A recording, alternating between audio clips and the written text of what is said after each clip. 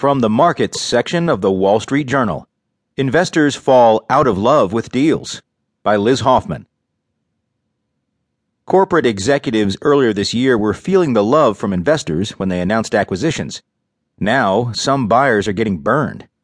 On Monday, pipeline operator Energy Transfer Equity LP's shares fell nearly 13% on news of its $32.6 billion deal to take over rival Williams companies, making it the latest acquirer in the past few months to suffer a big stock sell-off on deal news. Others include health insurer Centene Corp., index provider McGraw-Hill Financial Inc., and chipmaker Dialog Semiconductor plc. The rebukes represent a reversal of an important driver of the mergers and acquisitions boom over the past few years, namely, a surge in the stock prices of companies announcing acquisitions. Those rising prices had the twin effect of emboldening other buyers and boosting the value of shares that are often used as currency. Should investors continue to punish acquirers, they could add to threats gathering over an M&A market that is running at a near-record pace. Since July 1st, acquirers' share prices fell 0.6% on average on the first day of trading following the announcement of an M&A deal over $1 billion, according to data provider Dealogic. That would be the first quarterly decline in 3 years and follows increases of 4% and 5.4% in the first and second quarters, respectively. XPO Logistics, Inc. is one company that has found itself on both ends of the spectrum. Its shares rose 15% in April, the day after the company announced its largest purchase ever, the $3.5 billion takeover of French trucking firm Norbert Dentressangle SA. The follow-up act landed with a thud.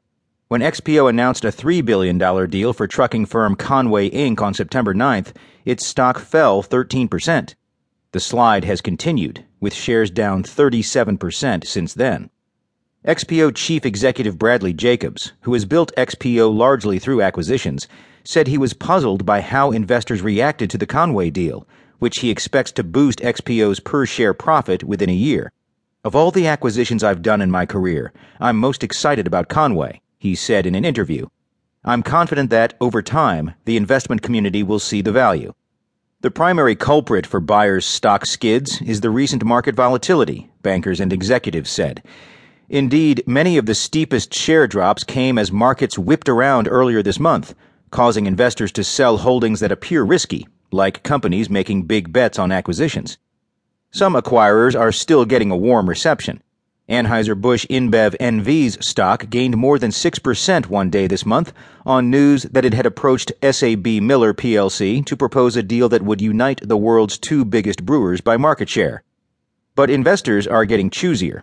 Should that continue, it could slow what has been a banner stretch for deals and, by extension, M&A fees for investment banks.